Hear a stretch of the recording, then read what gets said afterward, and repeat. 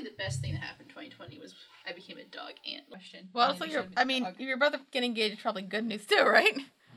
Yeah, but I already knew her. Now he has a dog. I'm recording this. Yep. I don't know if they watch, but... Hi, Cassie. This is Kaylin. You understand.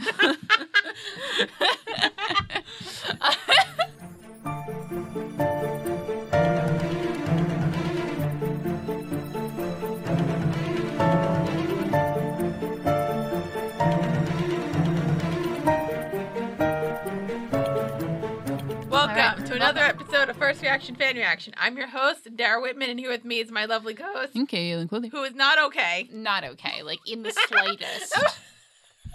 No, just on so many levels, it's just not okay. Just like anything. I think you understand like why I love these 4 episodes, because like 1, they're very good, and then like 2, there's a ton of plot. Yeah, a lot of like things are happening. So much, but some stuff got resolved. Yeah, some things got wrapped up a little neatly.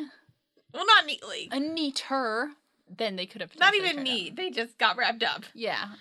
All right, but we're still watching Pushing Daisies. Yes, we are. And we're talking about season 2, episode 7, Robin Hood. Yeah. And episode 8, Comfort Food. Woo. So, do you want to start? Let's start with robbing Hood. Yep. We're robbing the hood. We're not robbing the hood. There's a lot of there's rich people. Rich people. Eat them. Anyway, okay. Don't eat the rich. Don't eat the rich. This rich guy didn't seem that bad. Eat the rich. Don't eat the rich. Don't eat people. Eat the rich. Cannibalism is frowned upon in most societies. Most? I know that the creator of this also made Hannibal, which is about a cannibal, but you know. Yeah, no. And we'll watch eventually. Oh.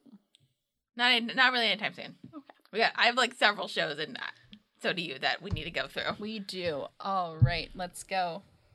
All right, so in the past, we see young Ned and he's playing marbles. Is that just like a thing like there's a circle and then like you flick them? I never played. I think that's a game I don't really know how to play. We're not that old. Yeah. But so he's playing with Eugene Mulchandani, who is so they're still buddies. And he knows that if he plays against Eugene, he's going to lose his marbles. But, you know, company. Because he's not very good at it. But also, I guess they're in Eugene's room because, like, his pets are there. Yeah. So he's got a pet python named Bilbo and a bunny named Akbar. Mm-hmm. And so they're playing, and then Eugene kind of shoots one of the marbles and it bounces off a wall and breaks both cages. Yeah. Which is very impressive if you think about it. But then also, so then the snake is all, like, looking at the bunny. Like, I'm going to eat this bunny. And then, this bunny is like, oh, I'm about to eat. Like, and that goes like, boop, beep. And then Ned and Eugene get traumatized. Yep. By witnessing this. So then Ned says he'll bury it, because basically the bunny dies because he tried to get eaten. And then this python choked on the bunny. Mm-hmm. So then also died. Yeah. So Ned says he'll bury them, but then he's like, what if I just bring them back to life? So then he does, and then some raccoons die, which, like, are we really that sad about raccoons dying? They could have been very nice raccoons. We don't know. I thought raccoons weren't nice in general. It's subjective. Okay. And he kind of says, like, yes, like, somebody died, but it was an act of charity, so it was justified. I wonder if that'll lead into the rest of the episode. Is that a theme that we could be seeing? Yes. Anyway, so we go to the present day. Ned is stress baking because we learned that Vivian is now dating Dwight. Yes, which is not good. Like, probably not. Like, great. I want Vivian to be happy, but maybe not with this guy who seems to have issues. Yeah, he's got like a history. But then also there's concern that, like, if he sees a picture of Chuck, he's gonna recognize her. He's gonna be like, yo. That's that girl who was at Tapaiho. I guess, like, but Chuck's thing is, like, he only saw her once, so it's, like, maybe not, which, like, I'm kind of, maybe? Like, right. I mean, we'll get to it later, because, like, he's seen Olive more than he's seen Chuck, so, like, he would remember. Mm-hmm. But they still want to learn more about Dwight. Right. It's fair, like, what is he after? That kind of thing. So Olive tries to help by, like, bringing a pie to their house to see if she can get some gossip. Dwight's already there. Yep. And Lily's kind of like... Lily's not a fan. We find out that apparently Dwight appraises antiques. So So that's like his background. I guess. And they're basically everybody's like a little bit suspicious. Everyone's pretty sus about this. Except for dude. Viv. Yeah. But you know, maybe her heart just yearns to love. Anyway, so we'll cut to Emerson, and he is in a meeting with a lawyer named Daniel Hill about his one client who's now dead, named Gustav Hoffer. Yeah. Who he was in love with. Lawyer speak. And lawyer is it's a little weird. It's you can tell the show's written like 2007 because I think we're supposed to find that really funny. 2008. Yeah, 2008. Sorry, I think we're supposed to find that like it's like a joke, but like in a joke at a weird expense. But it's like it's kind of funny, but also it's like I like Daniel though. No, he's a funny character, but it's just like. A little weirdly dated. But anyway, so Gustav's this like old billionaire who I guess like at one point made like a thing that you can like wrap around your yarn that Emerson was using to like make it into like a ball thing. Yeah. For like if you yarn gets tangled. Yeah. I thought it'd be to organize your yarn. Well, I thought it'd be useful because like when you buy yarn, it's like but like you have to wrap it into a ball because it's like really you have to like loosen it up and then it's easier to knit. I do knit. Oh, a little bit. That's very exciting. I know this. I do know this. I was like, you should be aware of this. I do know this, but it's exciting when you bring it up. Yep. Share it with the world. That I only knit like really long scarves, but I can't really knit anything else. That's okay. Yeah. Anyway, but he was married to a significantly younger woman. Yes. Who probably loved him.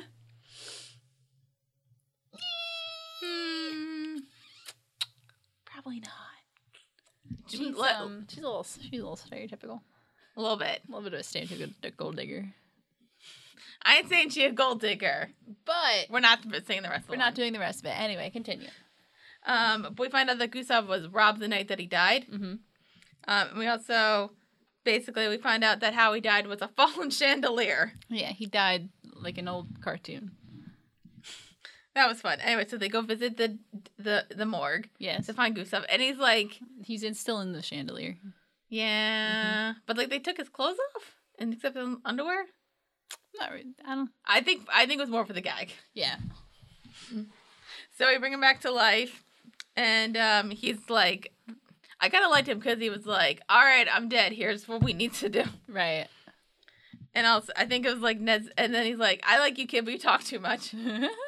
And then he's just kind of like upset with Emerson because he's just like kind of being like, can we like get to the point? Yeah. And then because he has some stuff, but he has a second will that might leave his wife out of it. And he basically says, go to the trophy room, find the biggest trophy, turn counterclockwise. Right. Which Chuck's the only one who repeats that. And then he like says like those like old timey lines of like, I like your moxie. I like your moxie, kid.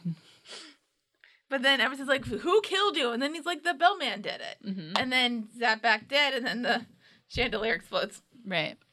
Yeah, it like the fireworks start popping off. I do have to say they have the line saying, make sure that my no good gold digging wife of mine doesn't get one dime. Nice. But they don't have okay. Cause I think because I have the stuff they said about Chuck, like I like your moxie sassafras. Yeah.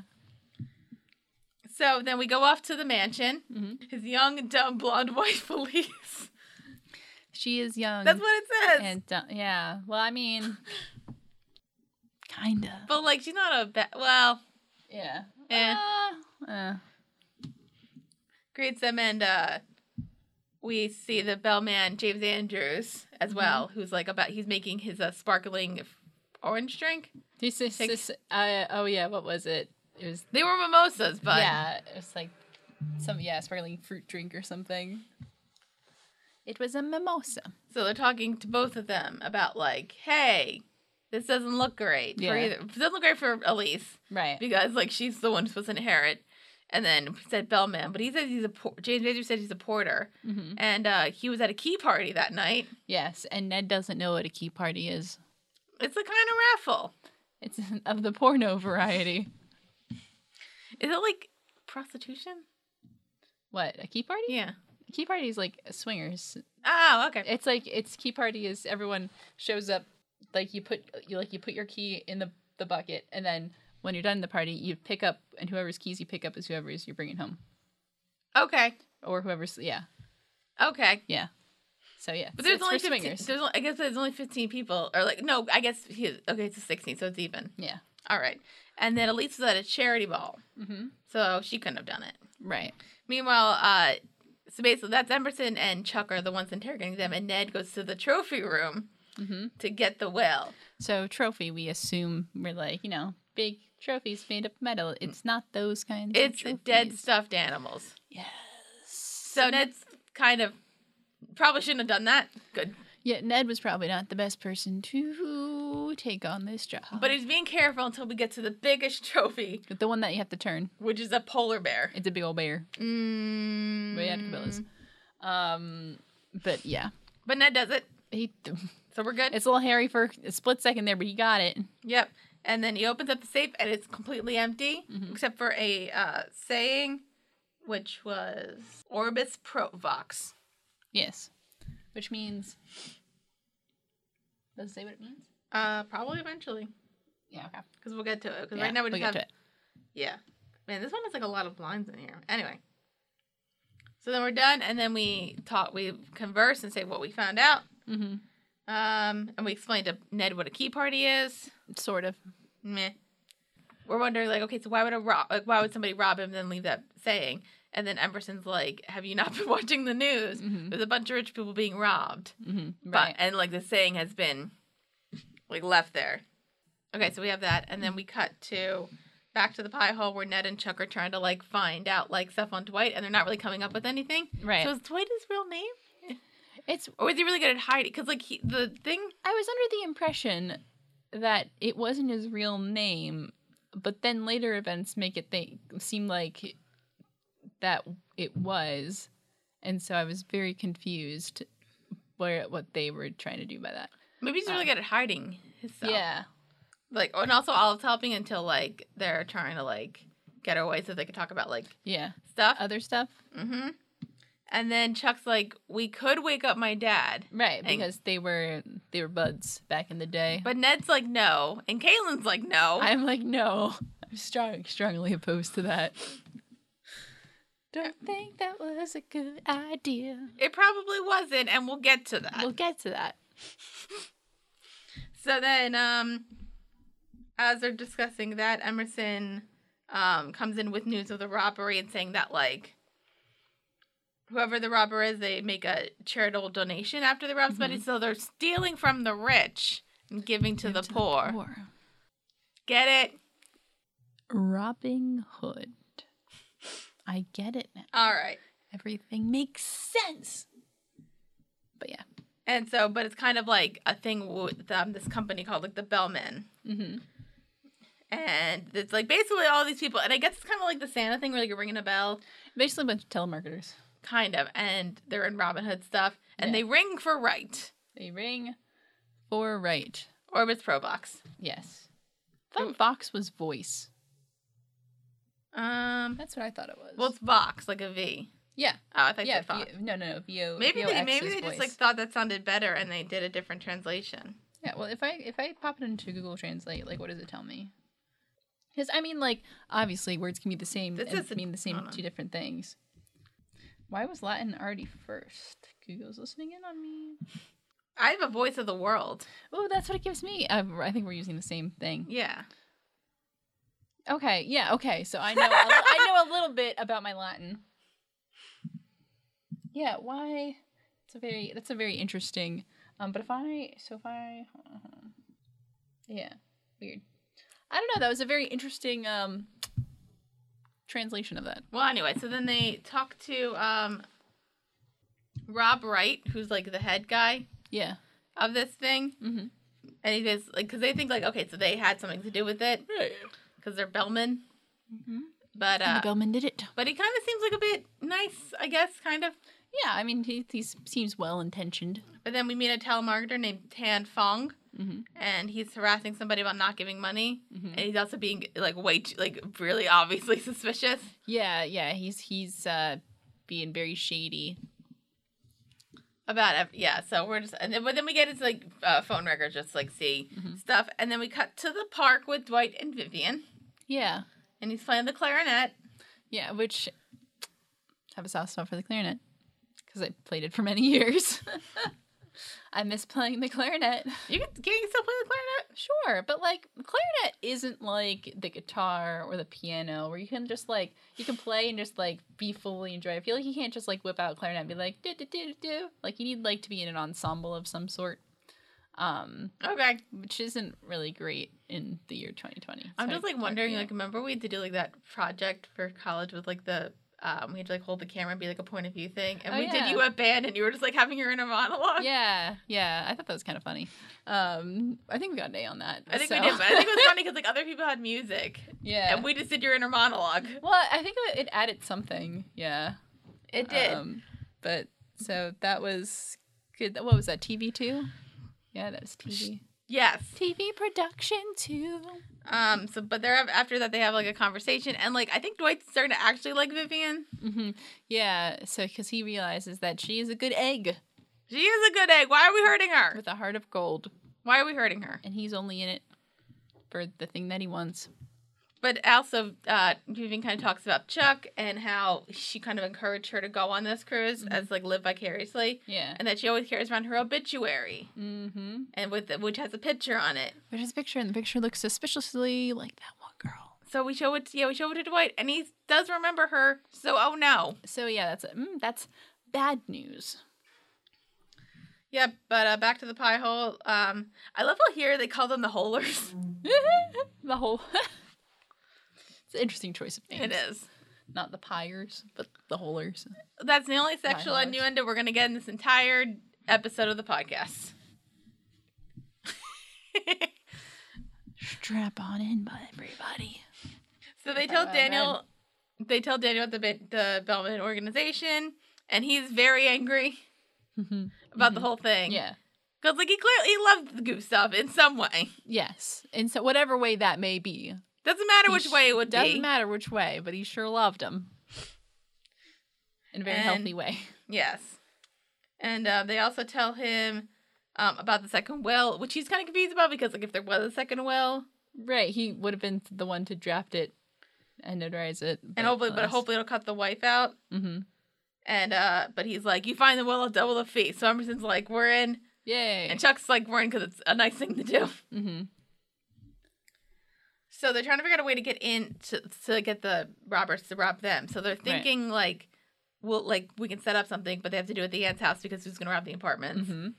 And then they can't go because they've already seen them. Mm-hmm. So we send Olive with Pigby.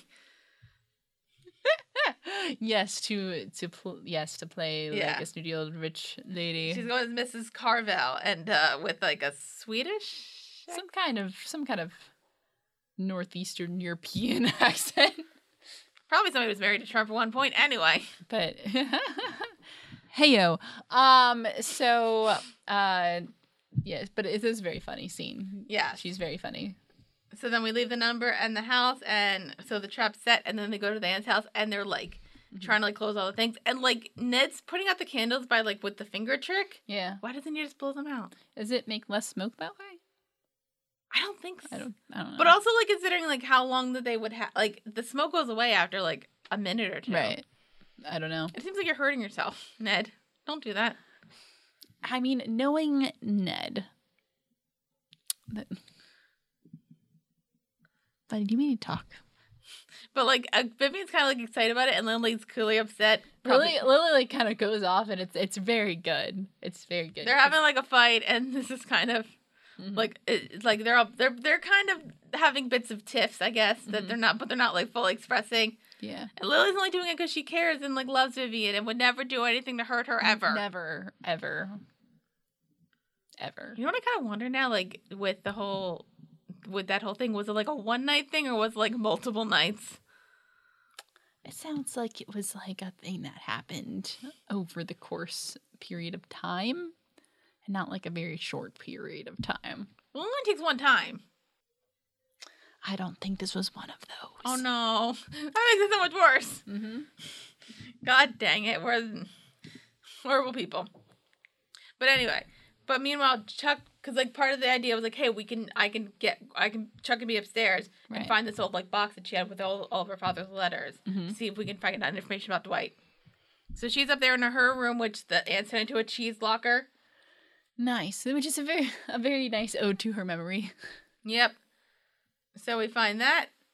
And they're setting up the house. Meanwhile, like, Chuck's going through her stuff. She finds, like, her clay things. And she finds a wallet that she was making for her dad for his birthday. And then some letters. But I guess they don't find there's something in there that can really help them. Or she doesn't quite get to it. Well, I think, no, because she took the stuff. So they clearly didn't find anything. And but then also there was, like, a shadowy figure in the background. Wonder who it could be. So it's the charity leader, Rob Wright. Yes. Yes, and there is, like, the I think it was, like, that funny thing of, like, he kind of, like, comes in all, like, gusto and stuff, but then she kind of throws something on his groin. Right. Also, why are we coming in all gusto if you knew you were going to rob them? I think he just likes the pageantry. Yeah. Yeah, he seems like he likes the theatrics. Yeah. So we find out that basically the robberies aren't really, like, it's kind of, like, out, like, off the record. Right, yeah. It's not part of their mission statement. It's not actually built into, like, who they are. It's, like, a thing they do. Yeah, because basically Rob steals Tam's phone list. Mm-hmm. And yeah, because Tam is an unwitting accomplice. And he does, and so Rob basically does all the robbing, steals what they can afford to keep, like, not have, I guess. Right.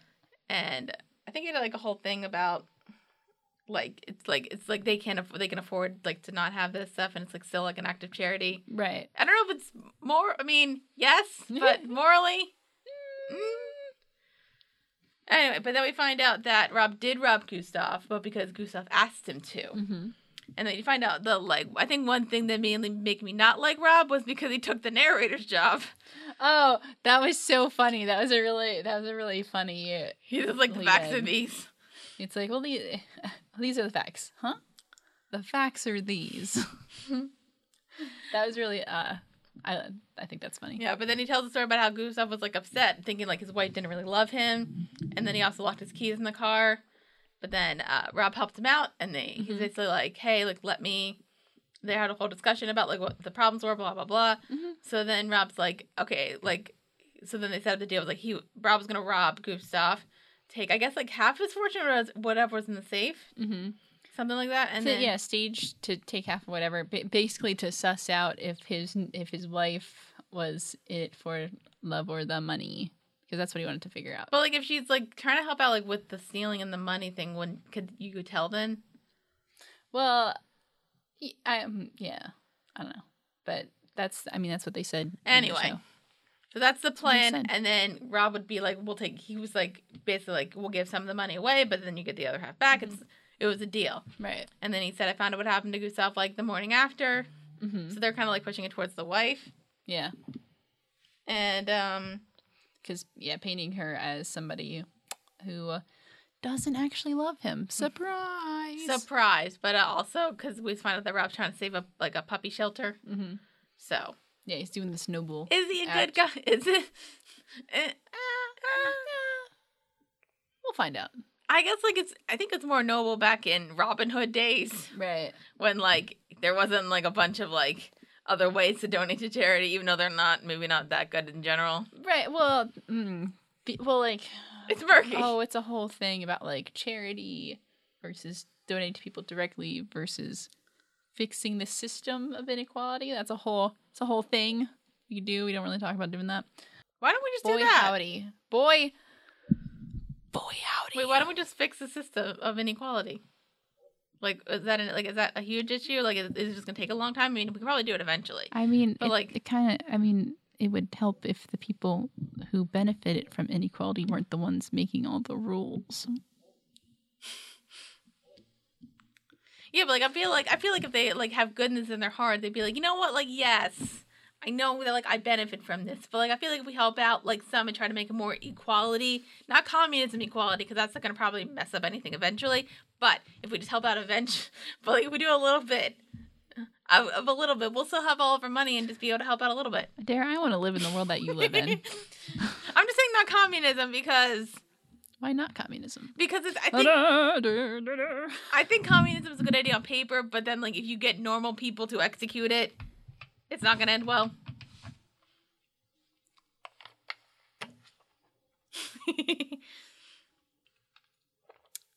Okay, so pushing daisies. Pushing daisies. So anyway, so then Chuck lets Rob go because she kind of thinks he's innocent, and that they should look at the bellman again, and that kind of thing. So then we have a stakeout. Steak out With one pair of binoculars and no food or football game. Yeah, so it's pretty low key stakeout. So then, but then Chuck's kind of wondering about like the whole thing of if Dwight finds out that Chuck's alive, like, what would be the big deal, or would it be that big of a deal? And Emerson kind of says like, well, then Ned's gonna get discovered, and then I'm gonna be like hawking out tickets. Oh yeah, it gets kind of real there, right? Well, we find out that like, cause like I think like even like for a long time like Chuck like wanted to just like tell her and saying like, hey, I'm alive, and then people would have questions about like how. Yeah.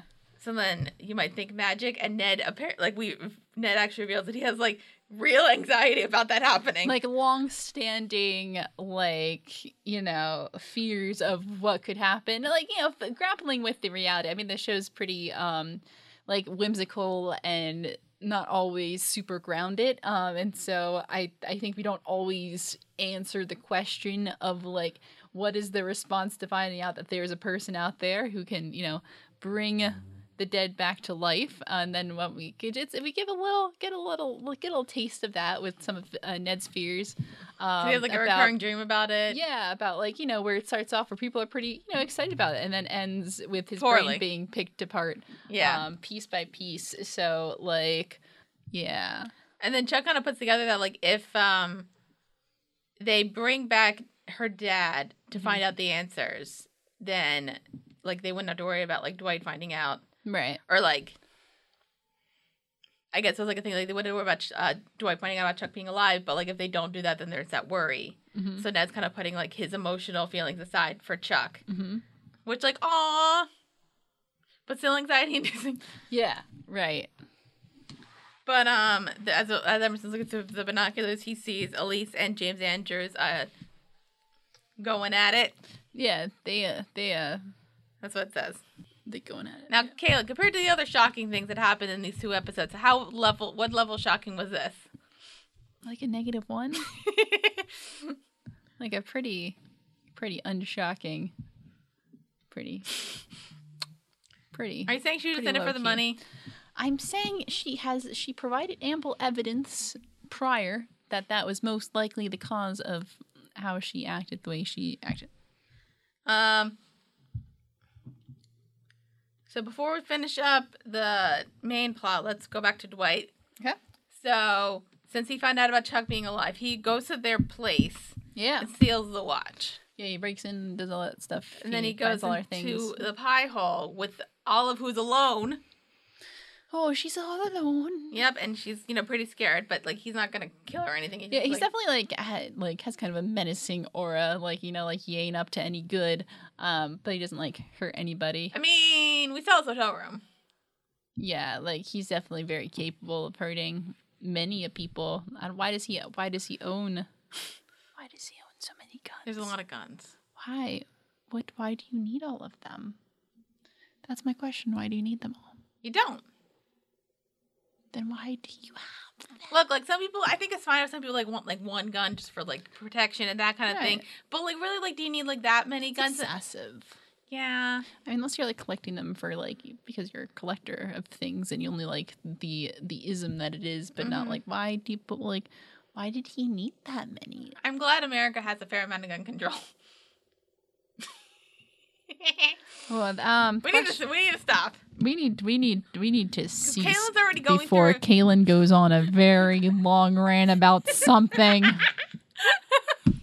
All right, thank you very much. Thank you for joining us today. This is First Reaction Fan Reaction. I am your host, Kaylin Clothier, and with me is my co-host. That's all, folks. Jesus Christ. Kayla, I got a whole thing of like you already have enough anxiety from these episodes. You don't need to go into the real world. Yeah, can we not? Thank you. Pushing daisies. Pushing daisies. Okay. But anyway, so he says, I want to leave you guys a note. Mm-hmm. But then he just leaves like the obituary, which he stole from Vivian. Yeah. And then Olive goes stress eating. Like fair. That's like a lot. That's so many pies. Yeah, she ate like 5 pies. I wish I ate 5 pies. I can't like. I remember like in college I could like binge a lot of food at once, which I know is not healthy, but like like that time when we ate a Dairy Queen ice cream cake in one setting. We only ate half of it. Yeah. No, we there was 3 of us. Yeah. And we divided it into fourths, and we tried to finish that last fourth, but we couldn't. So we ate a fourth Each of a whole ice cream cake. That was really good. But we did just finish finals. Yeah. And we had root beer floats earlier that day, remember? Oh my God, yeah. That was, wow. Oh man, that was so much. And then we saw Captain America Civil War that day. See, that was like a good day. I remember like my dad got mad at me because he was like, you saw that without me? And I'm like, I'll go again. It was a good movie. We'll go again. Because remember like we filmed a review and I don't know where that footage is. I probably, you might have deleted it? No, I wouldn't have deleted it. It's probably, let me check on this computer when we're done. It would, if it's anywhere, it's on this computer. I don't even, because like, it wasn't going to be for our show because like we were done, but like. Yeah. Anyway. Pushing Daisies. Oh, man. It's a real throwback. That was already 4.5 years ago. Can you believe that? Yeah, but Endgame was only like a year ago, so. Yeah, but like, just, man, time flies. Did you see the new trailers that came out for the shows? I did not. It was a lot of content at once. I couldn't really process it. I only watched the WandaVision one, which still I don't know what's going on. But that makes it good when you don't. It makes it exciting. So like, pushing Daisies. Pushing Daisies. All right.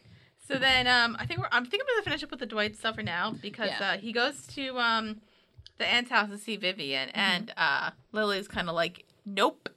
Yeah. And have the shotgun and basically he's still kind of coming off as creepy. Yeah.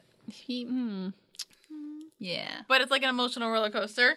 Yeah. For everybody. So then Lily's like, okay, I need to go visit my daughter's grave. Mm-hmm. So then she does, but she sees that the dirt's been turned over. Yes. And guesses that that he was the one who did it, which he was. He was the one who did it. And yeah.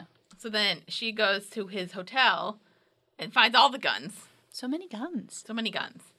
And basically takes the watches. And I think at that point, like, she hides for a bit. And then he finds out that the watches are gone. I think that it was Chuck and Ned who did it. Yeah. And then goes to get them. Right. With the gun. Mm-hmm. So, but then, yeah. And that's where we'll leave it for now. That's where we're going to leave that part. All right. So the rest of it. So then Ned, Chuck, and Everson confront Elise and the bellman, and they said they didn't kill Gustav. They were just kind of like, doing it. Yeah. And the bellman tells his key party alibi, which like probably is still valid, but Elise's charity ball thing isn't. Mm-hmm. Oh, and then Elise says like, "Who do you think got the bellman's keys?" Yeah, right. So she was at the key party. Yes. And, because the one thing that Rob said was that Elise came at, and as he was robbing it with, like, a gun. Mm-hmm. And then she's like... I don't even know how to use a gun. No, she says she knows how to, like, use it, but she's like, how can I pull the trigger? I have, like, so many rings on. She got all that bling. And then she's like, and then Ned's like, good at taking them off, but then we notice, like, her nails are very well manicured. I need a manicure. You never got a manicure. I've gotten manicures. I have not you've never got a manicure before. No, I don't like to get them, but I think last time I got one was senior prom, so it's been a good 8. I think you technically because like you technically should get manicure just because like it's healthy. Yeah, I don't like the feeling. Also, I don't like having nail polish on. You don't have to get nail polish. Yeah, I like nail polish. I just think like from what I've been told, it's like healthy to get manicures. Yeah. But like good maintenance. Yeah. Because like unless you want to do it yourself. Mm-hmm.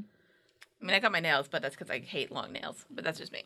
Anyway, but your nails are very well manicured, and with those well manicured nails, it would take her forever to get the ring stuff, so she couldn't have done it. Right. So she's probably not a killer. Mm-hmm. She's a gold digger, but not a killer. Yeah. So it's a difference. And then we've kind of realized that like the only other person would have been the bellman, Rob. So they go back to the headquarters, and Rob has a knife, and then Emerson's Ellie's happy because it wasn't a gun. Yeah, because people keep putting guns in his face. Yep. And then he says that Gustav was a victim of an accident, which, like, technically? Yeah, like, he wasn't intentional, like, yeah, it was... Like, second degree? Yeah, Yeah, right. Manslaughter? Probably second degree. Okay. No, probably manslaughter. I don't know. One of them? One of them. Anyway. Somebody did. But also Rob has the second will. Mm-hmm. And because basically we find out what happened. Gustav did agree to the robbery. Mm-hmm. Because I think he saw, or like he had an idea. He didn't see James Andrews and Elise like doing it, but like he kind of got a feeling. Yeah. So he wanted I think he wanted a way to get it like confirmed in a way. So then he agreed to the robbery. But then before the robbery, Daniel, the lawyer, caught Elise and James Andrews like doing it. And then he kind of like berates them. And also Gustav saw the doing it and how much Daniel clearly cared. Yeah. So then he was like off with the robbery. But then Rob was like, but you promised. Right. So then he needs the money. But then he gets... I guess, like, if he just said, like, hey, I need the money for, like, a puppy mill. Not a puppy mill. The anti-puppy mill. Puppy shelter. Puppy shelter. Gustav probably would have been like, okay, well, don't rob me, but I'll give you money. Right. Well, we don't know. Because he's dead. He's dead, but he didn't seem like a bad guy. He didn't seem like a bad dude. I feel like if you just explained the situation, it would have been like, all right, I'll write you a check. Mm-hmm. Like... But anyway, they get into a scuffle, and there's, like, a gun thing, because Gustav's like, get off my lawn. Mm-hmm. And then there's a scuffle, and then Rob falls back, shoots the chandelier, falls down, and then he tries to, like, get away in some kind of big thing with, like, the rope and the belt, but then Emerson just shoots it. Yeah, he tries to have some, like, grandiose getaway, and it doesn't really take off. It doesn't. And also, so then they have the will, Emerson gives it to Daniel, and he was left everything. Mm-hmm. And he was like, but all I gave was my friendship. It's like, that's all he wanted. That's all he needed. And then Emerson wants his money. Yay. So everybody wins. Yeah, you want to get to the end? Maybe we should discuss the ending. All right. So Ned and Chuck get back to the pie hole. Yeah. And I thought it was on recording for a second. We're good. Yeah. And Olive tells them what happened and that Dwight knows that Chuck's alive. Yeah. So we have one option left, don't we? Yeah, because we don't know what kind of stuff this dude is about to do. So like, we just got to go to the closest thing to the sources we can get. Chuck's dad. Which is Charles. So we got to dig up his grave and bring him back to life. Oh. You good? No? No. What's the worst that can happen? So many things. They kind of have like the discussion about like if they're like, I think they still want to do it, but it's kind of like a Chuck gonna be okay, and also like because like this, it's not gonna and like because he knows it's gonna destroy Chuck. Because that's got to be emotionally traumatizing. Because she has to like watch her father come back to life and then die again. Because like don't do that ever. That's that's not meant to happen. Yeah. So like that's a lot. But so we're ready to do it, and then credits. And then they open up. We don't even get to see anything. We just, that's it. You good? No, I'm not. Did you like this episode? I did like this episode, but like at the end, that was a lot. Also, why does he have so many guns? And they weren't even like shotguns. They were like they were like borderline assault rifles. I don't know what constitutes as an assault rifle. Please don't at me. They were just big and scary guns. Yes. Why did he have so many? We still don't really know anything about him. Why were there? No, I'm sure we'll learn more as the episodes go on. So anyway, don't do that. Don't do the thing they're about to do. Don't do the thing that they're about to do, because I don't. It's not like anything bad happens in the next episode.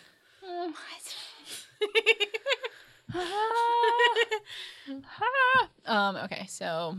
But besides that, good time all around. All right, fun stuff. We got some Robin Hood stuff. That was on the weaker side of things. It reminded me of the this whole show is like full of like weird and quirky organizations. Like the whole show like every other episode we come up with like a new weird and quirky organization that like feels very like almost kind of detached from like reality, but just like it's always just like a little silly.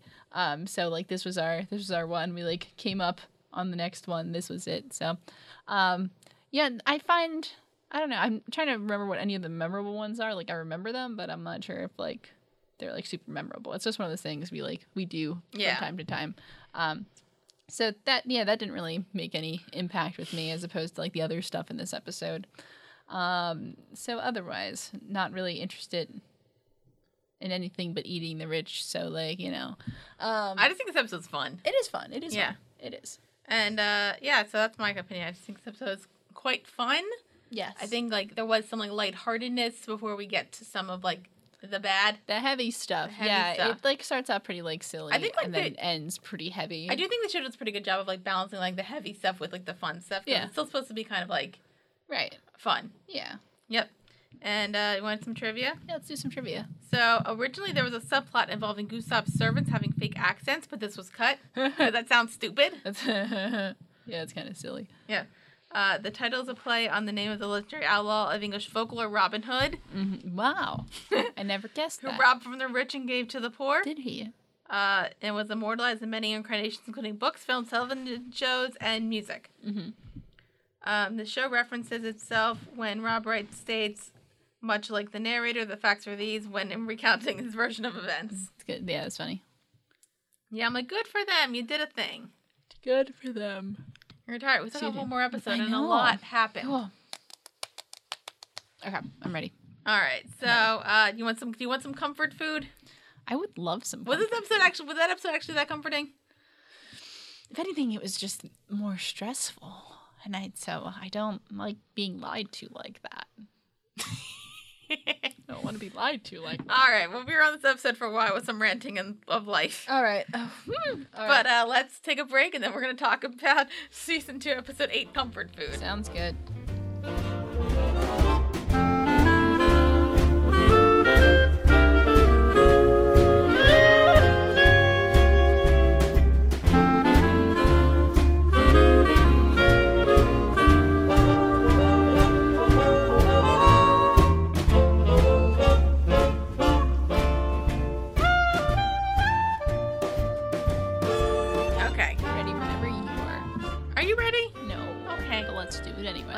Okay, and we're going to talk about Pushing Daisies still. Woo! Season 2, Episode 8, Comfort Food. Comfort food. I'm comforted. No, you're not. By nothing. A lot happened. So what all did happen? So let's start back with the past. Oh, wait. Yeah. I kind of love this because you were like, wait, can we just get to the thing? Right. Well, we end on a cliffhanger. We end on a hell of a cliffhanger. And then they're like, so 20 years ago. And you're like, I don't care. Thank you. I knew you were going to do it. But, like, you didn't have to do it. And here we are. So, yeah, what happened 20 years ago? I know you don't care, but... Yeah, well, maybe we should share with the class. So, young Ned is upset and can't sleep, so he decides I'm going to make a pie. And then some of the other boys kind of come in, and they also want to be comforted, so then we make more pies, and it becomes a party. Yay. And then he gets caught. Oh, but it was fun because it felt like, you know, I mean, he seemed like he was more so just like serving the other kids and like having a good time, but there was a form of camaraderie there. Right? I think it's like there's like comfort, but there's always a consequence to your actions, which I guess like some people have to deal with the consequences of their actions in this episode. Weird. Seems like that's the theme of some sort. Yes. Okay. To the cemetery. Yay. So we wake up Charles, and as you remember, he's been dead for 20 years, So he looks like he has been chilling in the ground for 20 years. Not super pretty. Well, first is like an argument about whoever gets to talk first, because each of them get 30 seconds. Right, because there's like two purposes to this event. Like one is, you know, need to find more information out about this Dwight guy. Why do I keep forgetting his name? I always think I have it wrong. One is finding more information about this Dwight guy, and the other is like doing the formal goodbye that Chuck never got to have. So it's like you have to fit both of those things within 60 seconds. And I'm sure it turns out fine. Yeah. Yeah. Great. Yeah. Great. So we decide that Ned goes first, and we ask if he's dangerous, and well, it's funny. Well, first when they Charles comes back, he's like pretty chill about the whole thing. He's like, stop. He's like, hey guys, Hey. I was like, oh. He like, is. Aw. But, He seems like just like a good dude. yeah. It seems like just like a solid kind of dude. Which is funny. It's kind of a funny first impression. But basically, Charles says, like, he is dangerous, but really it's only after the watches for, like, I think for an insurance thing. Yeah, like, right. I don't know. He's like, it's dangerous. Oh, yeah. He's like, oh, no, it's only a insurance thing. Well, basically, like, it's the dangerous if, like, they keep the watches and they, like, talk about it. But basically, Charles says, like, look, if you just, like, let him have the watches and don't say anything, you'll be fine. Right. So it's like, okay. So we just, like, maybe let him have the watches and don't say anything? Or who knows? Mm-hmm. And then we cut to Ned leaving the grave, so then Chuck can have her 30 seconds. And then we go back, and Ned has made a thingy so that him and Chuck can sleep in the same bed and not touch each other. Yeah. And it's like a double thing, so we realize everything's fine. So, yeah, well, it's I'm like, what are we thinking? Like, okay, like during this time, I was thinking, like, I'm really stressed out about this. Like, I am because life, because a little too much here. But like, no, it's I was stressed about this whole thing. It's like, well, they just like asked like the plot relevant questions, and then they cut away. And at first it's like, oh, like it seems like, I don't know, like respectful to like cut away, and like having that not being shown, like disregarding later events, but like in the moment watching it, it's like cutting away, not that being shown, and then just immediately cutting away from that, and then going back to like, you know, sometime in the future there. It's like, it was like, oh, fine. Like, I don't know why that took a lot of the stress out of it for me, because like not having to watch that part was like fine. But like, it's because then it gives the impression like, oh, everything's good. Okay, we're good. We can like take a deep breath. See, it's fine. We can exhale now. Then we inhaled right back very shortly after. But no, so like that was fine. Like, and it turned out it felt in that moment a little less like climactic than like the expectation was, and that was fine with me. Like that was actually like, I was weirdly fine with that at first. Yeah. But no, so like that's how I felt in that moment. Let's cut to Vivian, who's waiting for Dwight for a date, but he hasn't shown up for some reason. We'll get to it.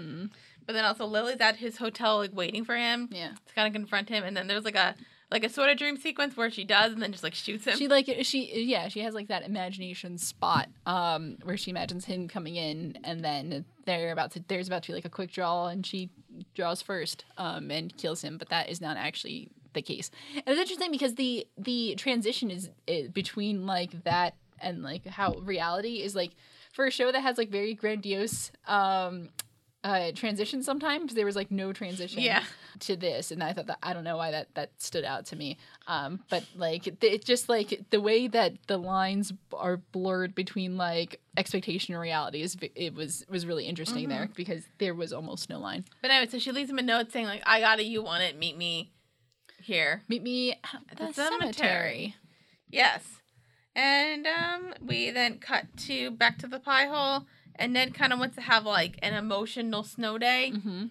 But there's a cook-off going on, a comfort food cook-off going on, which Olive is going to, or, like, wants to. Yeah, she wants to do, because they did it, like, 2 years ago, but not the year prior. Because Chuck had just come back. Yeah. But then Chuck's like, no, like, you should go, and, like, I kind of need, like, an emotional snow day. Mm-hmm. Maybe something. Yeah, right, because she's like, I need a break from... She doesn't say she needs a break from him, but, like, kind of sort of implies...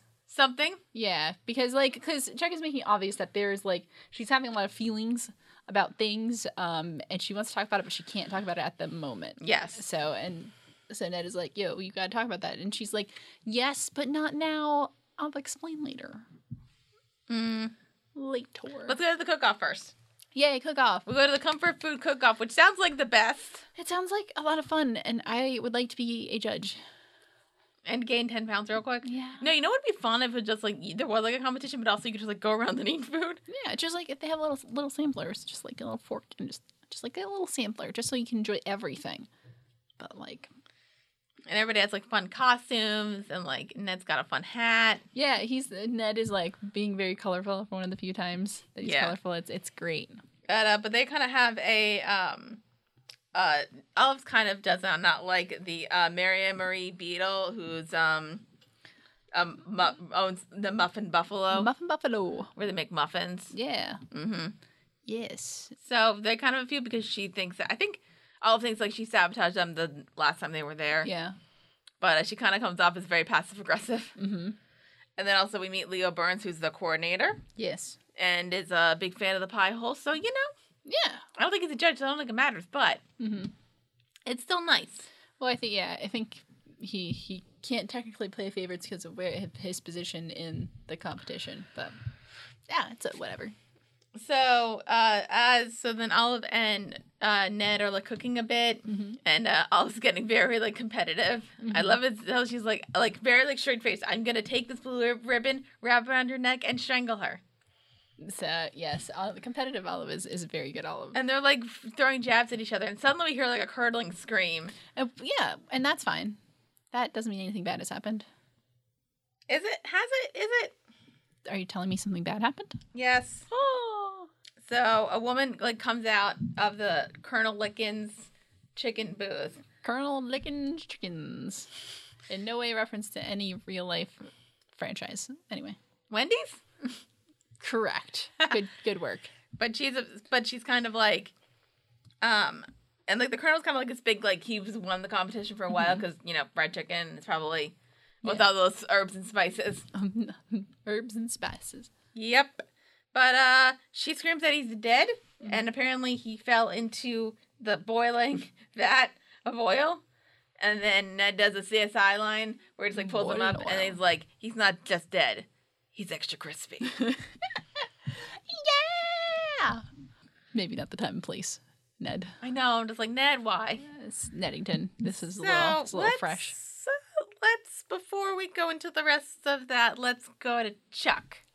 Oh, are we going to Chuck? Yes. Are we going to figure out like what she's up to? Yes. Oh.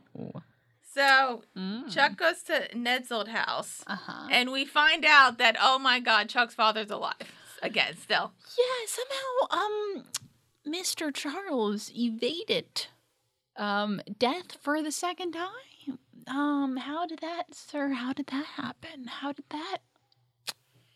did that happen? Well, so then we see like the conversation. It's like very like sweet, and she gives him the wallet that she made from when she was 8, like for his birthday when she was 8. Yeah, and it's like it's very sweet thing. And then like as the time's going up, Chuck just like stops thinking for a second. She doesn't take time to consider the consequences of the actions that she is about to do. So then she puts her glove onto her father's hand. Yes, and just says like, "Stay here, like play dead, and then I'm gonna come and dig you up in an hour." Yeah. So then we do that. So, yeah. So like, it happens. Are you shocked? I think I was more stressed than anything. I'm not sure if if shock. I was just like, oh, God, we went there. I didn't want us to go. I didn't want us to go there. Well, I think, like, and we went there. I guess, like, when I was watching this episode and, like, the first time, and I was, like, seeing this stuff happen, and then I, like, was, like, thinking, like, this was a possibility. And then when I saw it, I'm like, well, what did you think was going to happen? Yeah. Right. But, man, didn't I...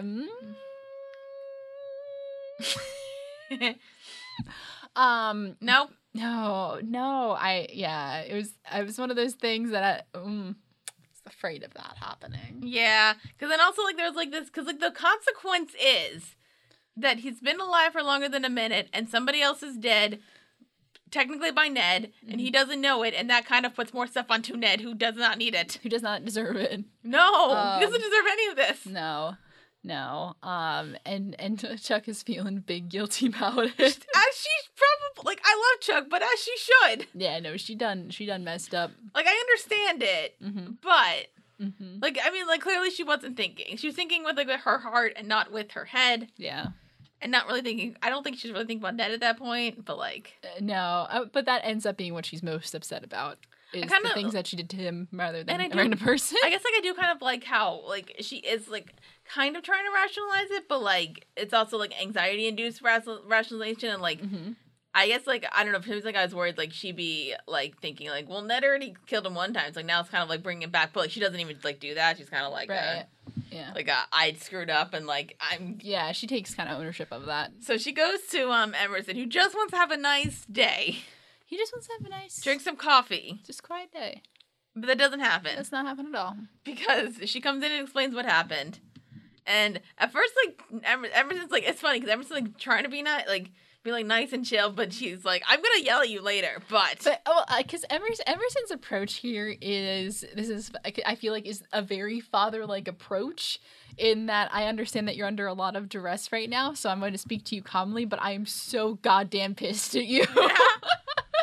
And so it's kind of funny that we see that part of Emerson, especially in this context. So I thought that was pretty funny. So the big thing now is, like, we gotta find this, like, dead body. Yeah, we gotta figure out who kicked it.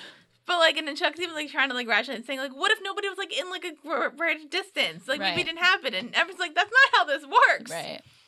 So, no, somebody's dead and we gotta go find them. So that's what they're doing. It's kind of funny, like, this episode has, like, Chuck and Emerson hanging out and then Olive and Ned hanging out. Yeah, yeah. So then we cut back to the comfort food festival, and the Colonel's wife thinks, like, he died of, like, one of his many heart attacks.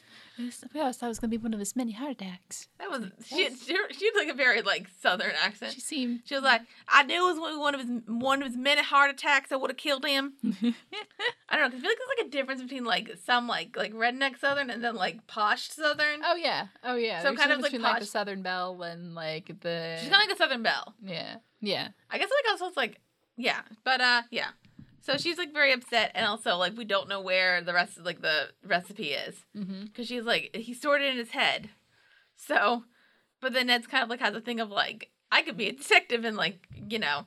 Right, like, he kind of sees that he's able to do some good, maybe. Well, she's all like, if I could just have him back for 1 minute, I could find out that recipe and keep his legacy going. And Ned's just like... Seems like somebody very specifically asked for me. Yep. So then Ned says, like, Olive distract them, I'm going to go in here. Which kind of makes me think, like, why can't we just bring Olive in to that part? Oh, it's amazing that we've kept her out of it this long. Like, we brought her into, like, a lot of the detective stuff. Yeah. But, like, can we bring her into the fact that Ned has magic powers? Right. Figure into the secret. Like, just, yeah. Very interesting. But we don't. So we wake up the Colonel, and I love this whole bit. Oh, my God. So Ned's basically like, go, oh yeah, you died of a heart attack, and the missus wants to, like, keep your herbs and spices, and then he's like, well, why don't you sit down there? It's gonna take a while. Get a notepad and grab yourself a pen. But we don't have that kind of time because 500 herbs and spices. But then Ned's like, fine, let's just do it. And then the guy's like, did you say heart attack? And then he's like, no. I not have a heart attack. Somebody pushed me in. Right. So murder. So it's a murder case.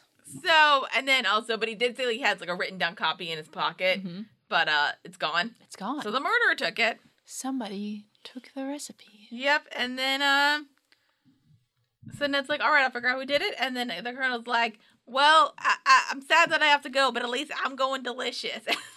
Cannibalism. And then just starts eating himself. I hope it's just like a crisp thing and not like an actual. I mean, he's dead. Who cares? It's fine. This episode crosses so many lines. And we didn't even finish talking about all the lines it crosses. That was a line that we were supposed to stay behind. And we did not. We went across it. And now we're just waiting for the next one and just jump right over. I thought it was funny. I like some dark humor. Listen, like I said, Brian Fuller also made Hannibal, which has way more cannibalism. In this episode, a man is killed and then is brought back to life and uses his final moments to eat himself. Just a little bit. Just like a little nibble. And, like, you can see, like, a bunch of crispy stuff on it, so maybe it's just a crispy thing. Like when you get, like, the little piece of, like, fried chicken, like, crisp. God. Oh my God. Okay. Anyways, like, pushing daisies. Pushing daisies. I guess we was talking about it, but anyway.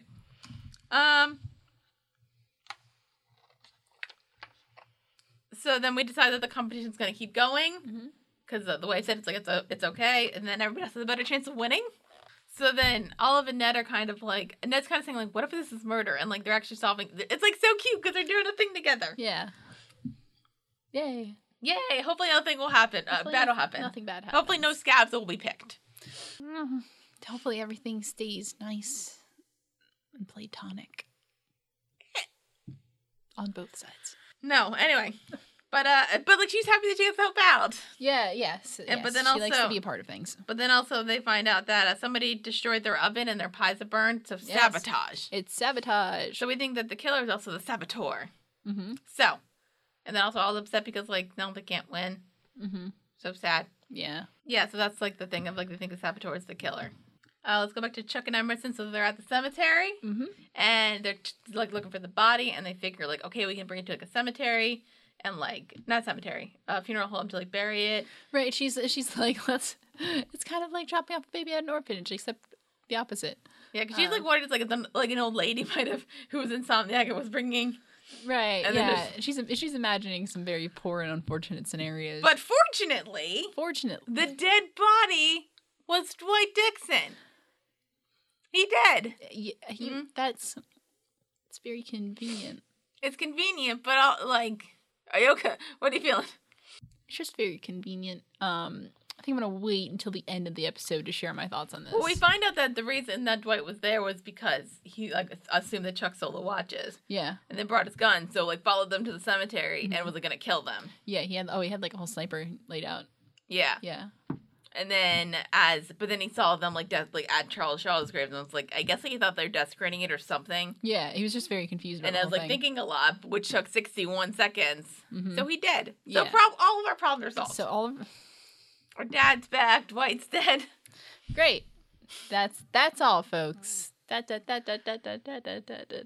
like, all right, maybe just better if like we just bury the body here. Right. So Emerson gets shovels. That's the plan.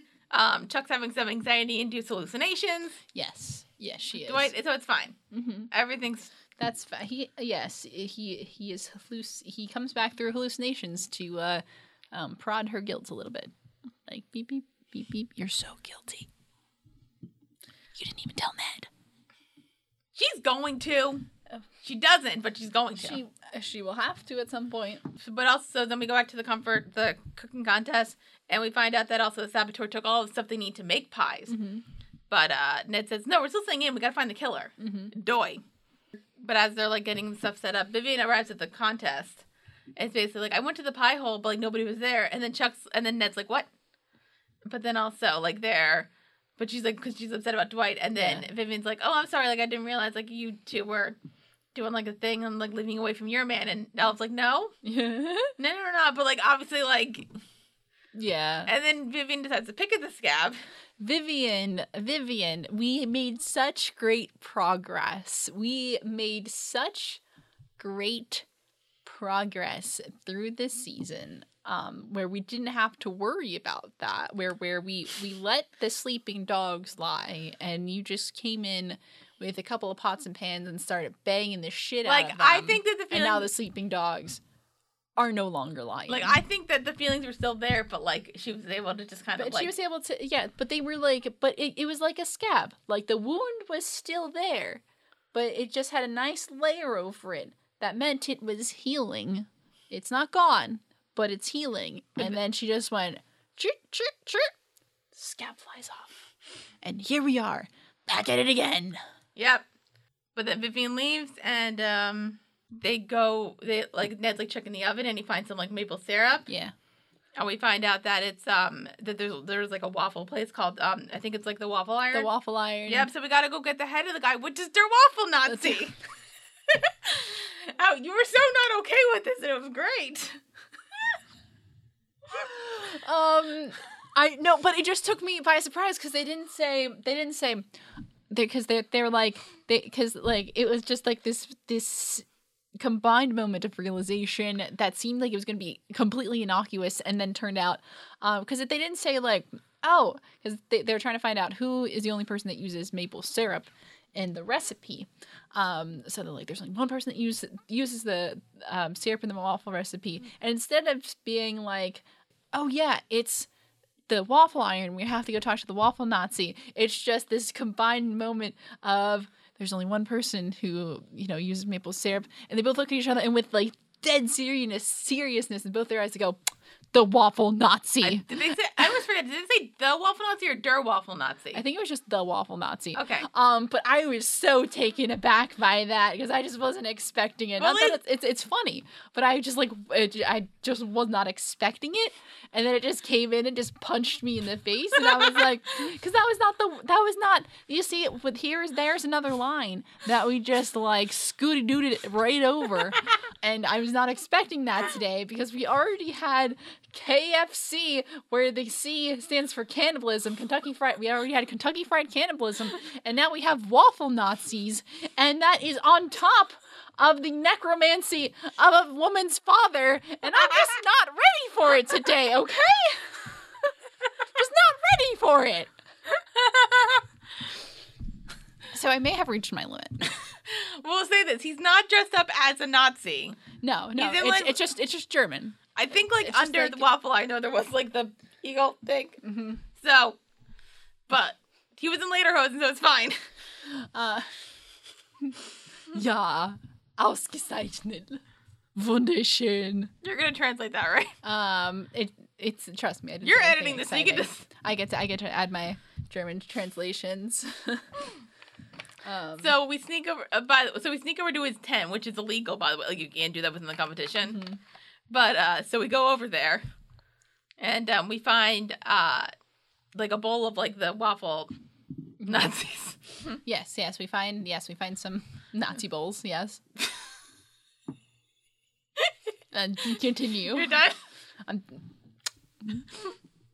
only just getting started. Let's go. But then also we find a bowl of the Colonel's recipe. Mm-hmm. So we think that he's the killer / saboteur. Yeah. But then he comes in with Muffin Buffalo, mm-hmm. and he's also been sabotaged. So they think it's the pie hole guys, and they're like, no. Mm-hmm. And then we do find out that he's speaking German in a fake. He's speaking in a fake accent. He's American. Right. Yeah. No, because Olive says something in German, and then he has no idea what she's saying because he's putting on the accent for dramatic effect. He does not know ein bisschen Deutsch. Okay. Terrible. But we find out that the reason that he had the Colonel's stuff was because they were about to go into business together, chicken and waffles. Which is, you ever have chicken waffles? No, I don't really want to. Very good. I did not have it until my adult years, but I was very impressed when I had it. Here's the thing. I'm not a big fan of waffles, and I don't love fried chicken. I don't like deep fried hardcore fried chicken. I think when the chicken and waffles I've had has been just basically chicken tenders. And that's good. I can't do super fried food things because I was not put on this earth to be able to handle such things. But middle of the road fried chicken I can do. I can't do overly fried chicken. Good times. So yeah. Good stuff. So that's the thing. But then also, Leo Burns comes into the tent and then sees what's going on, mm-hmm. and bans the pie hole or disqualifies the pie hole because they were in the thing. And I think they think that they were the saboteurs, or because they were just in another. Mm-hmm. But then also Muffin Buffalo was as well. But I think you could probably argue that she was invited, because I think if you're invited, it's okay. I don't know. Whatever. She's not disqualified. She's not disqualified. But the pie hole is. So. Mm-hmm.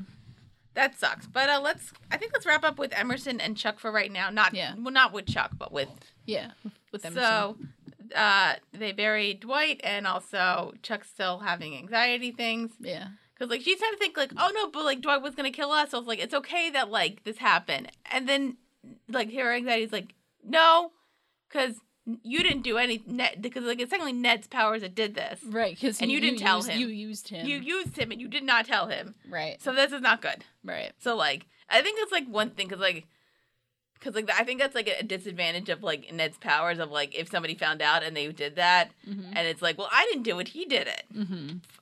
So it's it feels so yeah. Yeah. But no. Mm-hmm. You're hurting Ned. Don't hurt him. He's also a puppy that we need to. He's a more wounded puppy that we need to protect.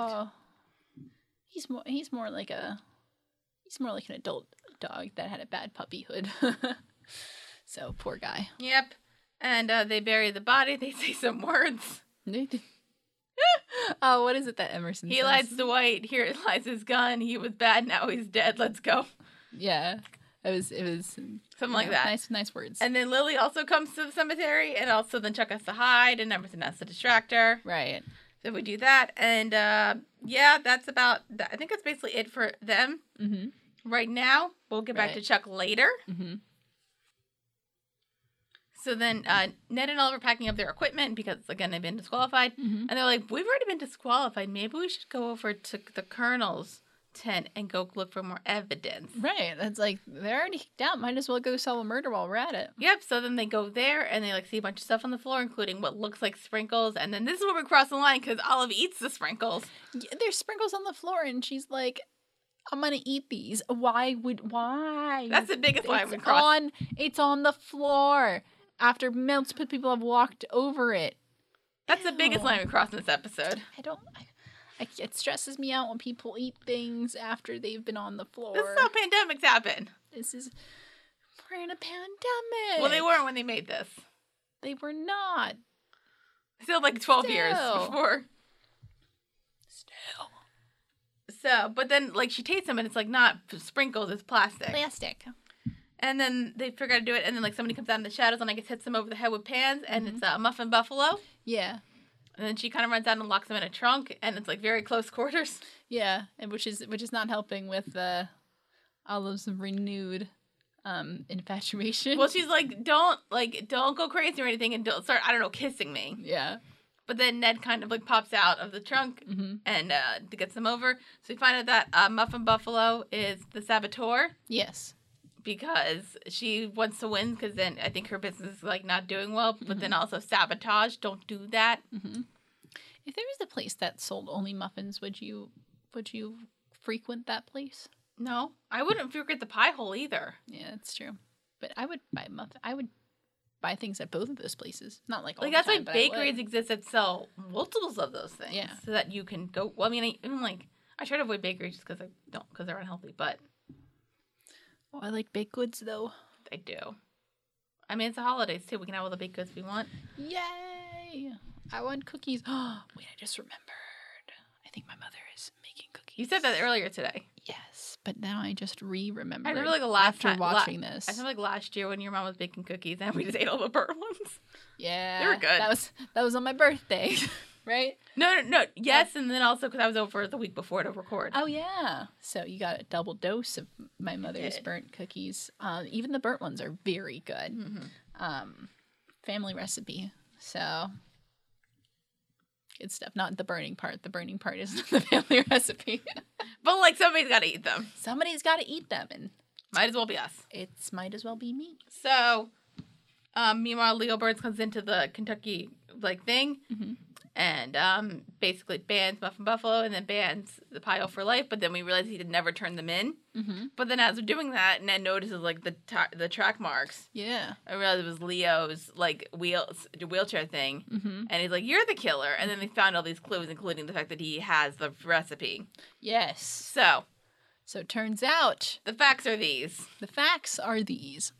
Leo Burns was like pretty healthy, but also lonely, so he decided to like eat a bucket of drown his sorrows in fried chicken. And he did that a lot, and then he gained weight and like a lot of health issues, and then he blamed the Colonel for that, and decided to become like the coordinator for this competition in order to murder. Yes, because he wanted to get revenge for losing his health. Yeah. Here's a question though. Is this part of the episode, is this fat shaming? Is this making fun I think the bit of people who are overweight? Like this, because that's what I was wondering. I felt like that, like watching this, I felt like, is this part like not antiquated, but like a little outdated after the like post body positivity movement? I think a lot of the stuff might be considered outdated. Yeah. But I guess like for me, I'm kind of forgiven if like you watch something like back in the past and like see where we are. Like it probably wasn't okay to make fun of it then, but it was also more acceptable. You know what I mean? Yeah. Like, yeah, right. I know what you mean. Like even like what was I think the joke, the one with the lawyer of like in the last episode of like it was acceptable to make those jokes. Right. Like nowadays, kind of not. So like I don't think like the culture's a little bit different, where we don't make the jokes in that way anymore. I guess I kind of find it funny because like Brian Fuller, like he seems like pretty like mainly hearing about like stuff like with like Hannibal, he seems like kind of very like aware of that stuff. He might become more aware as time went on. Right. Also, but it's one of those things that's like, I'm not sure you could have done that joke in 2020. And that's not like a dig at like the quote unquote PC please, because I don't want to get into that. But it's just like a shift in the culture has changed. I think like it's like now watching it's a little like, I do think with this episode they might have only had to change like his story and not really anything else because but I think it's like a thing of like blaming somebody else for your problems. Right. Yeah, but it's still one of those things. Like because of the show's kind of whimsical nature. Like it's supposed to be kind of funny. I think it's supposed to be viewed as funny. Yeah. Because it's supposed to be like, ha ha, guy ate so much chicken he got fat and now he can't walk. Ha ha ha. And I'm like, so like, and he uses that as a motive for murder. Ha ha ha. I mean, don't use that as a motive for murder. Yeah. But like. Yeah, that's like there's a few different like similar things again with like the lawyer in the last episode and some other stuff like the second episode with like the Daisy car and it was kind of like sort of funny with like like with the exactly like the bulimia I think sort of humor. It wasn't a joke but also kind of a joke, so that's kind of this is in that same realm of things that's like probably couldn't do that in the same capacity. Today. Like I think like with those kind of jokes like I think like you kind of can but like you need to write it like really well. Yeah, not even just like with, I guess, just like within a certain context and a certain level of awareness. Yeah, okay. So yeah, but anyway, I just like I was wondering if I was the only one feeling that way, or if it comes across different, I think, in 2020 than it does in 2008. Yeah, I'd say, but anyway. Pushing Daisies. So he's arrested for murder because, and then also we remember that he didn't actually turn in the disqualification stuff, so everybody's still in. Yeah. And they still need, but like they only have like 30 seconds. Yeah. To bring something in, and the Muffin Buffalo's like, well, you don't have anything, but then Olive's like, but revenge is the dish best served cold. Mm-hmm. So she had made Ned as like an icebox lemon pie and like stored it just in case. Just in case, is plan B. So then we're rushing to get our stuff on there. Yay. Ned starts his timer and go. Mm-hmm. And it's a very long, slow-mo scene of rushing to get the Olive uses the scooter in order to get the... Mm-hmm. But then they win and Muffin Buffalo... Or, like, they get the pie there before Muffin Buffalo gets her stuff there. So So, hooray. Yay. And then the pie hole wins. Yeah. And everybody's and, like, they're all happy. Olive's really happy. She's got a blue ribbon that's, like, as big as her. Yeah, good for her. And then, like, Ned kind of, like, holds out his hand for her, and then they, like, go like that. And then she's like, but then the scab gets ripped off. The scab is just fully off right now. We are back at it again. We're back on our bullshit. It's an eternal flame, as one would say. An eternal. So, because of course, you have Kristen Chenoweth, you gotta make her sing again. Yes. So she sings. Eternal flame, and, like, it's still there, but then also gets interrupted by first, like, Ned being, like, wondering where Chuck is. Mm-hmm. And, like, saying, like, I'm gonna go look for her, sorry about the mess. And then, again, saying, like, coming back, saying, like, congratulations, partner. Yeah. So it's, like, I think it's a good show of, like, Ned, again, opening up himself to people. Mm-hmm. Of course, there is in no way intention of, like, it being a romantic gesture at all. I think but, like, just as him opening himself up to, like, friendship. Yeah, because I think, like, before he just would have been like, man, whatever. But, like, now he's like...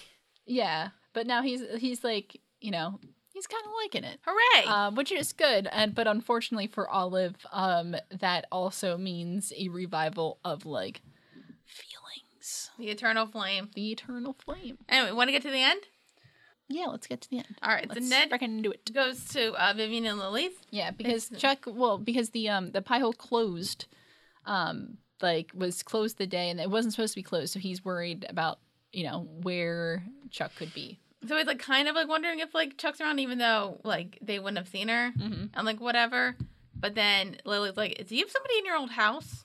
Yeah. So then Ned's, like, obviously concerned, like, oh, no, like, Dwight has Chuck hostage. Right. So then he runs up, and then is like, and then sees, like, Chuck, and she's like, fine. And then he hears another voice, and then she's like, it's all right, Dad. And then Ned's like, what? And then turns around, sees Charles. I think like that like look of like it's kind of like I guess like Lee Place just has like that kind of like like it's really like subtle, just like he's so good at those like micro expressions on the like, face. He's excellent at it. Because like he's like you didn't. Because it's bad. Like doing that and not doing that to Ned, who already has a bunch of issues with this. Already got it. Yeah. You know, like, especially considering that, like, that's how your dad died in the first place. Right, yes, yeah. He's got so much trauma. Mm-hmm. And look where we are. And then credits. You did it. You ruined a perfectly good pie maker. Look at him. He's got anxiety. And that's it. Yay. You okay? So we don't get to address those problems today. No, but we will. Not at all. We will, but not right now. Cliffhanger, fun stuff. I'm doing swell. Did you like this episode? I did like this episode. Because it just like it's a lot. It was just like a lot of like because it's one of those things that starts off like me being like extremely not okay and like kind of like levels out kind of as we go on, because like the ending part, it's like one of those things where like, well, it's already done, so like now we just have to confront it, but like the beginning, man, was I not okay. Yeah, man, that's a lot to like do that, because I didn't think we were going to go there. I at least didn't think we were going to go there in the second season. Like, this is theoretically if we were, the show was on for a longer time, like I would have expected, because they were pretty firm on the first season. It's like, we ain't bringing your dad back because that's traumatizing as hell. And I thought we had kind of like not fully shut the book on it, but like we're willing to put it down for a while. But except we brought it back in the middle of the second season. I thought that was kind of sooner than I was expecting it to come back. But it's here. We did it. So that was a thing. What I wanted to say was I didn't know how to feel, and that's a lie because I kind of know how I feel, but about the person that was, the person who had to go after the 60 seconds, it being Dwight, because that kind of felt a little too clean for me. It, like, I'm not sure if it's something that ends up being complicated later, which, like, I guess we have to wait and see. But to me, it felt kind of a little too neatly wrapped in the way where it's like, oh, well, he was going to kill you anyway. So instead, you saved lives by him kicking the bucket instead of like, a random person or like somebody else who was nearby. Because I, like, in the middle of this episode, like, I'm like coming to this realization, like, I thought it was going to be Lily. Because because the last thing that we see from her is a note that says, meet me in the graveyard. So, like, we could have been under the impression that she was there and she was the one who was, like, around the area. And so then I thought that would have been a really good, hey, you got to face the consequences of your actions. Because that was a huge action, like, that Chuck did. Like, that was a big thing that has big consequences. Yeah. And I think if that was the equivalent exchange there, I think that would have answered like a lot. Like that would have been something, not in a way that like Lee would stay dead, because then I think it would have ended up with being like, okay, we have to bring her back, but then do this, blah, blah, blah, blah, blah, blah, blah. I think it would have been a bigger kind of hard look, a bigger impact, and a bigger hard look. It says, like, if you're doing something serious, like, it's going to have serious action. So that's why this felt a little too clean for me, because it felt like, oh, well, this result, it ended up theoretically saving people anyway, because he was gonna take you out with the sniper anyway. Yeah. So like I was I think I was a little disappointed by that. I mean, it's one of those things where you're like, you like the characters, you're happy it works out for them, and I don't know what's gonna happen in future episodes, so who knows like what exactly is working out. But like, I think we needed to complicate it a little more, and maybe I'm not looking far enough ahead to see like how that's going to further complicate things outside of what we know already. But like, it's one of those things where I think like an action this big should have like been way messier in its results, in its aftermath. Yeah, I think I'll say like with the bit where like you see like Lily like writing the note and going to the cemetery, it kind of like it was daytime when she was writing it, and then clearly all that stuff happened at night. That made me think like, oh, like obviously Lily was like in the room for a while. Yeah. And then what I'll say about the Dwight thing is like, yes, it does kind of seem like clean cut, and that's kind of all I can say right now. So but like I mean, I expect and I hope it does get more complicated because, like, again, like, that's what you need if you're setting this up to be a big thing, like, you got to make it a big thing. And if you're setting it to be like this was a negative action by a character, like, it needs to have consequences. Like, we'll see, but like, it was one of those things where, like, in the moment I was like, oh, like, that feels a little too clean, and I was half expecting it to go that way, and it ended up going that way. Yeah. Okay. But yes, but it's yeah, but yeah, I mean, but like, I mean, what an equivalent exchange it would have been as far as like exchanging one parent for your other parent, which is very messed up. Like, that's very messed up. But this whole thing is very messed up. So like, that's kind of how I feel about that as somebody who's watching this for their first reaction. Yeah. Well. Yeah, I can't say anything else. You can't say, and I don't want you to say anything else. I guess because like the big, I feel like if they did if that happened with Lily, that would have been like this show is like kind of dark, but it's also whimsical. That would have been like so dark. Yeah.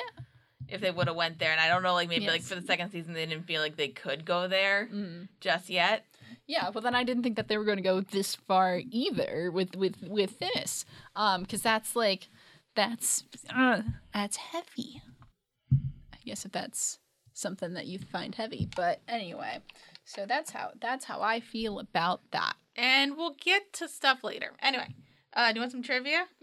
Okay, Olive sings "Eternal Flame" by the Bangles in this episode. Through the neon sign says "Come and Sleep Hotel." The notepad on which Lily leaves her note is imprinted with the words "Come and Sleep Motel." Oh. So Beth Grant, who played Mary Marie Beatles, the Muffin Buffalo, also appeared as the same character in an episode of Wonder Falls. Oh. I think that's where Fullerverse comes in, but like I think it's like very like you don't need to watch like all the shows in order. Yeah. All right. So that's those episodes, and Kaylin's gonna breathe again. Well, there was a cliffhanger. Okay. Yeah, I'm okay. You want to read comments? I'm not okay. Sure, we can read some comments. Are up to Circus? Yeah. Because he says, Zom, tell us about, is this about your book, the Buddy Cops Hero Story? Oh, yeah, the book is because we were asking about your book, because you were writing a book. If you want to send us stuff, send it to our email, woodyclothes@gmail.com. Yeah, do it. I'm not sure if you're expecting feedback or anything, but we just kind of more for enjoyment purposes. Yeah. I don't know any publishers or people who do that kind of thing. Yeah, we're not that special yet. Right, yeah, no, because trust me, I'm working on my own stuff. So am I, and it's... Anyway, so wattpad.com/Merkel, read my stuff. And then we got Jack Banksky. Oh yeah, Jack Beniski has just been commenting on a bunch. I love these one-word comments on all of our Gravity Falls videos, and so I'm glad you enjoyed them. I guess. Yeah. I'm just gonna ream through these like in order that they were posted. Awesome video, great content. Loved the interview feels. Thank you, appreciate it. And then it says great video, great commentary, nice, cool. Loving your channel. Fun. So thank you, Jack. I'm glad that you are appreciating all of our videos. So like, thanks for commenting. We appreciate the comments. And as you know, we do read your comments out on the show. We do. Yeah, we try our best. But thank you very much. All right. Well, thank you for watching this episode of First Reaction Fan Reaction. If you're watching on YouTube, hello. Please like, comment, and subscribe down below. If you have a comment, we will hopefully read it if we remember. Yeah, we try our best. Which two women who are trying their best. That's us. That's the subtitle of this podcast. Yep. And we are also on Facebook, facebook.com/WoodyClothes, so you can like and comment there or tag us and stuff, whatever. Mm-hmm. We're on Twitter @WoodyClothes, so you can follow us there and retweet at us or retweet our stuff if you want to. We have a Gmail. We have a Gmail, woodyclothes@gmail.com. Patreon. We're starting to do monthly live streams and monthly or bi-monthly watching stuff. We did an exclusive live stream here, probably depending on when this episode comes out. Yeah. We already did that, but that's exclusive on Patreon. So if you want to do that, then you have to, yes. If give us money. Give us money. There's probably a nicer way of saying that, but like, the live streams are Patreon exclusive for only like the $1 tier if you want to do that, and then we'll have more stuff eventually. But that doesn't include the end of series live streams. Those are two different things. Yes, end of series live streams do not count. Those are public. Those are public for everybody. Everybody. The hangout's just like us chilling, talking about stuff, maybe drinking. Me mainly drinking. Maybe like a little bit. A little bit. Drinking. Or eating. Probably a lot of eating from me. I'm very hungry right now and always. It's true. We are on iTunes if you want to rate, review, and subscribe there. We are on Spotify if you want to follow us there. Yay. I don't know if you can leave ratings on Spotify. I don't know anything about. I don't have a Spotify, so like, don't ask me about that. You can get one for free. I know, but at this point, it's more out of spite than anything that I don't have one. I think it's because everyone else has one. I just don't want to. I just have like some podcasts that are exclusive to Spotify, and it's still free. Mm-hmm. Like, people were so upset about like, I think like when Joe Rogan did that, I'm like, but it's still free, right? So who cares? And we don't have an Instagram, but we might be getting one if you guys think we should. If you think we should, but like, it's on whatever. We're never getting a Tumblr. No, I already have my own private Tumblr, and I use that to just reblog things that make me happy. But anyway, so that's it for this episode. Join us next time. We're going to talk about Season 2, Episode 9, The Legend of Murramaquoddy, and Episode 10, The Norwegians. Just all of them? All of the Norwegians. There's a lot there. There's many who are there. Okay, well let's buckle up. All right. I'm gonna have to bring a lot more cookies if we're gonna have to, entertain all of these Norwegians. So, hi Norway. How's it going? Anyway, for this episode of First Action Fan Reaction, I'm Dara Whitman. I'm Caitlin Clothier. Peace.